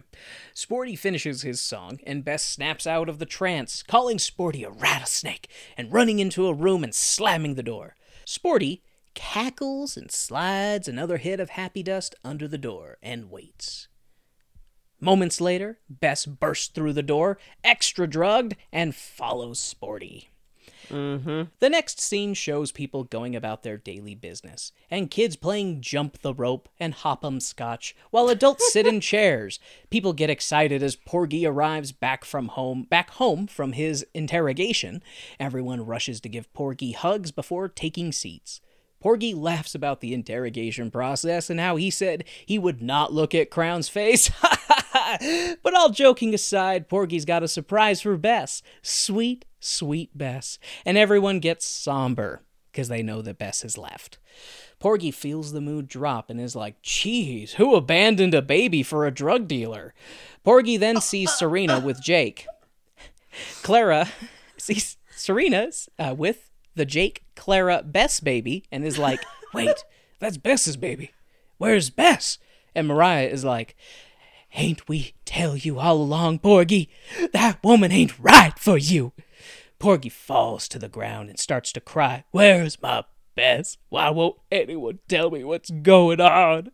And Serena and Mariah proceed to tell Porgy that Bess threw Mr. Dr. Captain Jesus out of her heart and went back to the happy dust. Mr. Dr. Captain Jesus. And when they were all thinking they're going to die, they called Jesus by some interesting titles. And they both proceed to tell him that Bess was no good hanging around here, and that he's sure to find a better woman. If she was worthy of Porgy, she wouldn't have left. It gets slipped to Porgy that Bess went 1,000 miles away to New York City, and Porgy is like, bring my crutch. I'm going to New York. Porgy falls to the ground and begs God to help him find Bess. Mariah brings Porgy his crutch, and Porgy starts to sing that he's on his way to a happy land, and he'll ride that long, long road. Porgy ambles out of the room as the music swells, and everyone wishes Porgy good luck on his journey to New York. And that's where it ends. Where Porgy 2 will start off. Oh no. Porgy out of his element and on the road to New York to find his true love, who has been whisked away by a smooth criminal with happy dust. Along the way, Porgy will meet a ragtag band of misfits, all headed to New York for different reasons. Oh no. One wants to see the Chrysler Building, another wants to be a Wall Street millionaire, and the last one wants to see the Statue of Liberty. The ragtag band will face all number of challenges, like stairs, and a healthcare system, that punishes those born with disabilities or require special assistance. Watch as Porgy gets sidetracked on his journey by a civil rights lawyer who sees Porgy as their big break of a case and attempts to dissuade Porgy from their quest by promising money from lawsuits. Porgy will skyrocket to success as an advocate for the disabled, but will Porgy let the sudden fame of the Big Apple go to his head, or will he snap out of the big city lights and remember why he came to New York in the first place? Find out next time on Porgy 2, Porgy in the Big City. Coming sometime. Probably. Not. The end.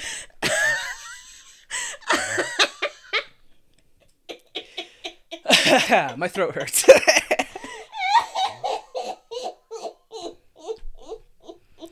So yeah, Porgy and Bess kind of ends on not a super happy note, but kind of inspirational. But really, it's the part 1 of what would probably be a part 2, but really would end up being a part 3 because Hollywood loves part 3s, and that's always how it happens. So Porgy the Trilogy. Contact the Gershwin estate. I think we have a great idea. No. What's the matter, Kate? Don't you have faith in me?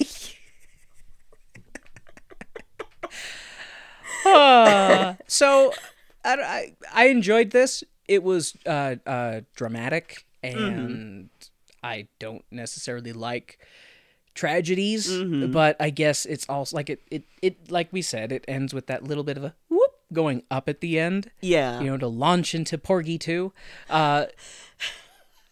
But yeah, I don't think I'm just a huge fan of operas in general. Yeah. When we did Joey Baloney, that wasn't in English, right? I remember, Correct. Okay. There were spoken English words because it was sort of their bridges. Yeah, stuff like that. Because I remember, I just think back, because I really liked that. But I think it goes back to it was in French. And so I didn't have to pay attention to the words. I could just listen to the beautiful music and the singing and read what they were saying. When it's done in English, I can't hear what they're singing, like, at all. I really can't. It is so hard, especially when a lot of them had really deep voices, and they would have really strong inflections of certain words, and it would just, if I didn't have subtitles, this would have been Kay is going to tell you what the heck we just watched. Yeah, and I don't know, it's also... It's a little odd sometimes to hear some songs being sung in a classical opera style. I don't know. Like, the singing is beautiful. Oh, everybody in it is amazing. Granted, I'm also not the biggest fan of classical singing because I got trained in it by someone who didn't think contraltos exist. So... Not better at all. Yeah, not bitter at all. But like, I feel like, I don't know how best to describe it, because even though the singing is done really well, it does feel weird because of the lack of authenticity from the writing. And it feels artificial, but yeah. You know, and it's one of those interesting things it gets into, because it's like, how do you dissect it and then quantify it to determine what really is the piece that doesn't quite fit? Because it comes into a situation of, you know, it feels kind of not genuine. It kind of feels like it is a show. It's not quite a story. You know, it feels like it's a production. It doesn't feel like it's real. But that also, I think, is just a reason why opera isn't as popular now as, say, theater. I think it was a natural evolution for musical theater to go the way it did and be less opera. It's one of those shows that when I examine it individually based on its parts, it checks stuff and it does it well. You know, I feel like each individual component, I would score it really well, but just as a whole, while I enjoyed it, I don't think I would ever be like, oh, hey, let's watch this again. Yeah. It just isn't my thing. And I think that it's also, I can see the complaints from opera critics about folk opera, like this being a folk opera, because it does kind of have the issue of I don't know what kind of opera I am. Yeah, has a bit of an identity crisis. Yeah, and I sit here and I go, I wonder if I want to see more Black written operas about the Black experience. We have an opera that's about Black people, but it's not written by Black people, by people who have experienced these things. So it just feels, it's uncanny valley. It's Yeah. like you're looking at a mirror, but everything's off to the left or to the right. Things are It's not quite right. It doesn't quite Yeah. line up, doesn't quite add up, it doesn't reflect quite right. You just can't help but look at it and go, stuff's there, but it's off. Yeah, like I would hesitate to say that this is completely problematic because for the time, coming from non-Black people, this was good for the time coming from non-Black people. We could have gotten way worse. We could have gotten Al Jolson as Porgy.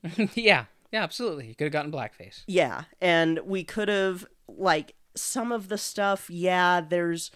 I can agree with Hal Johnson and with Anne Wiggins Brown's father a bit about it, but I also can see they tried, but again, it's just that issue of if you're not part of the group, you probably shouldn't write about it unless you have someone there to consult you every step of the way for... Yeah, someone to check you.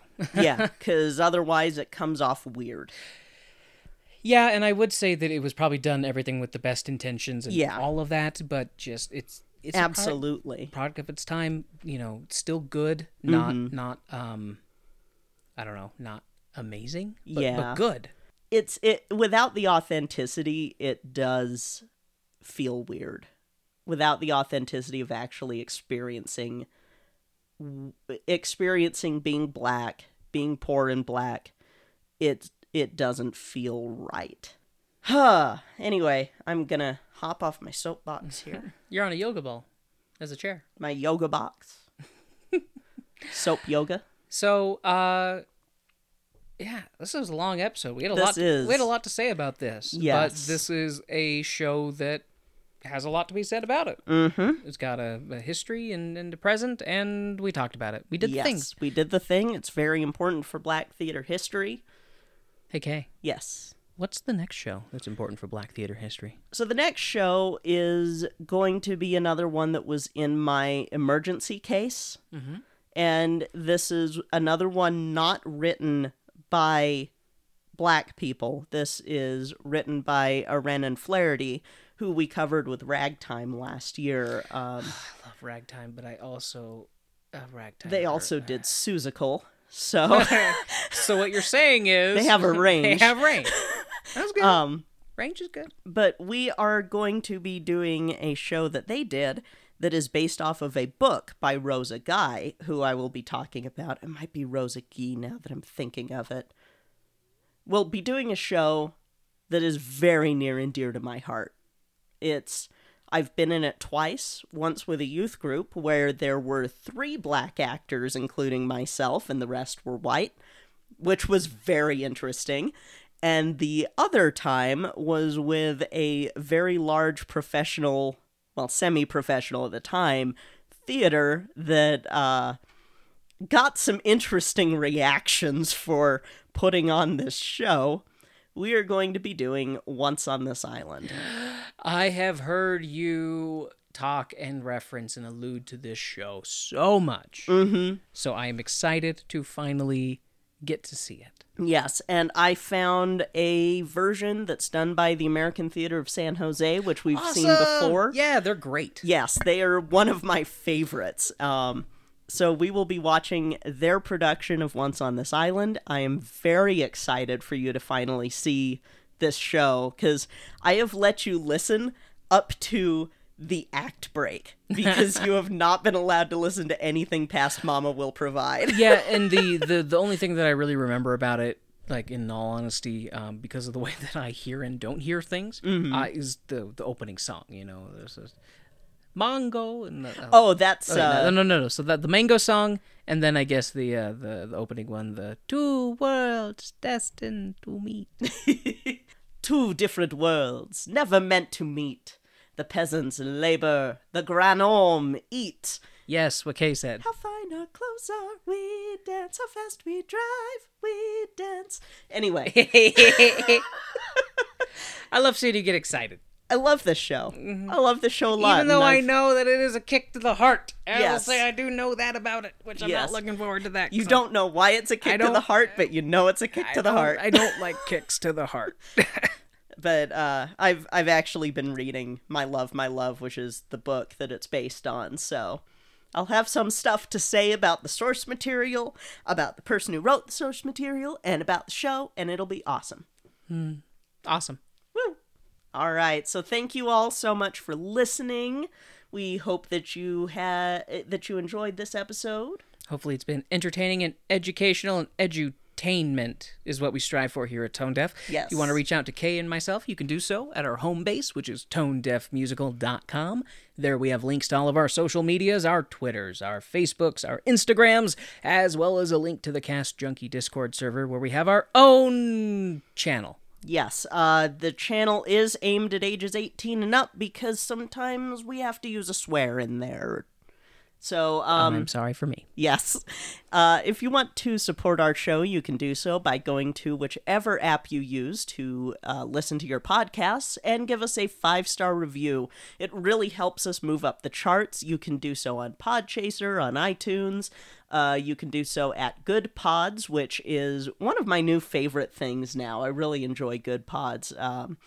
If you want to go above and beyond, you can do so by going to our Patreon, which is Tone Deaf Musical. There we have different levels of support where you can get bonus episodes. You can have your name read on the show. You can even have a little message that we read for you on the show. It'd be just, if you want to go above and beyond, if you want a tangible way of showing your support, you can go to our TeePublic, also Tone Deaf Musical. There we have shirts, stickers, we have masks that you can put over an N95 mask to keep yourself nice and safe wherever you're going.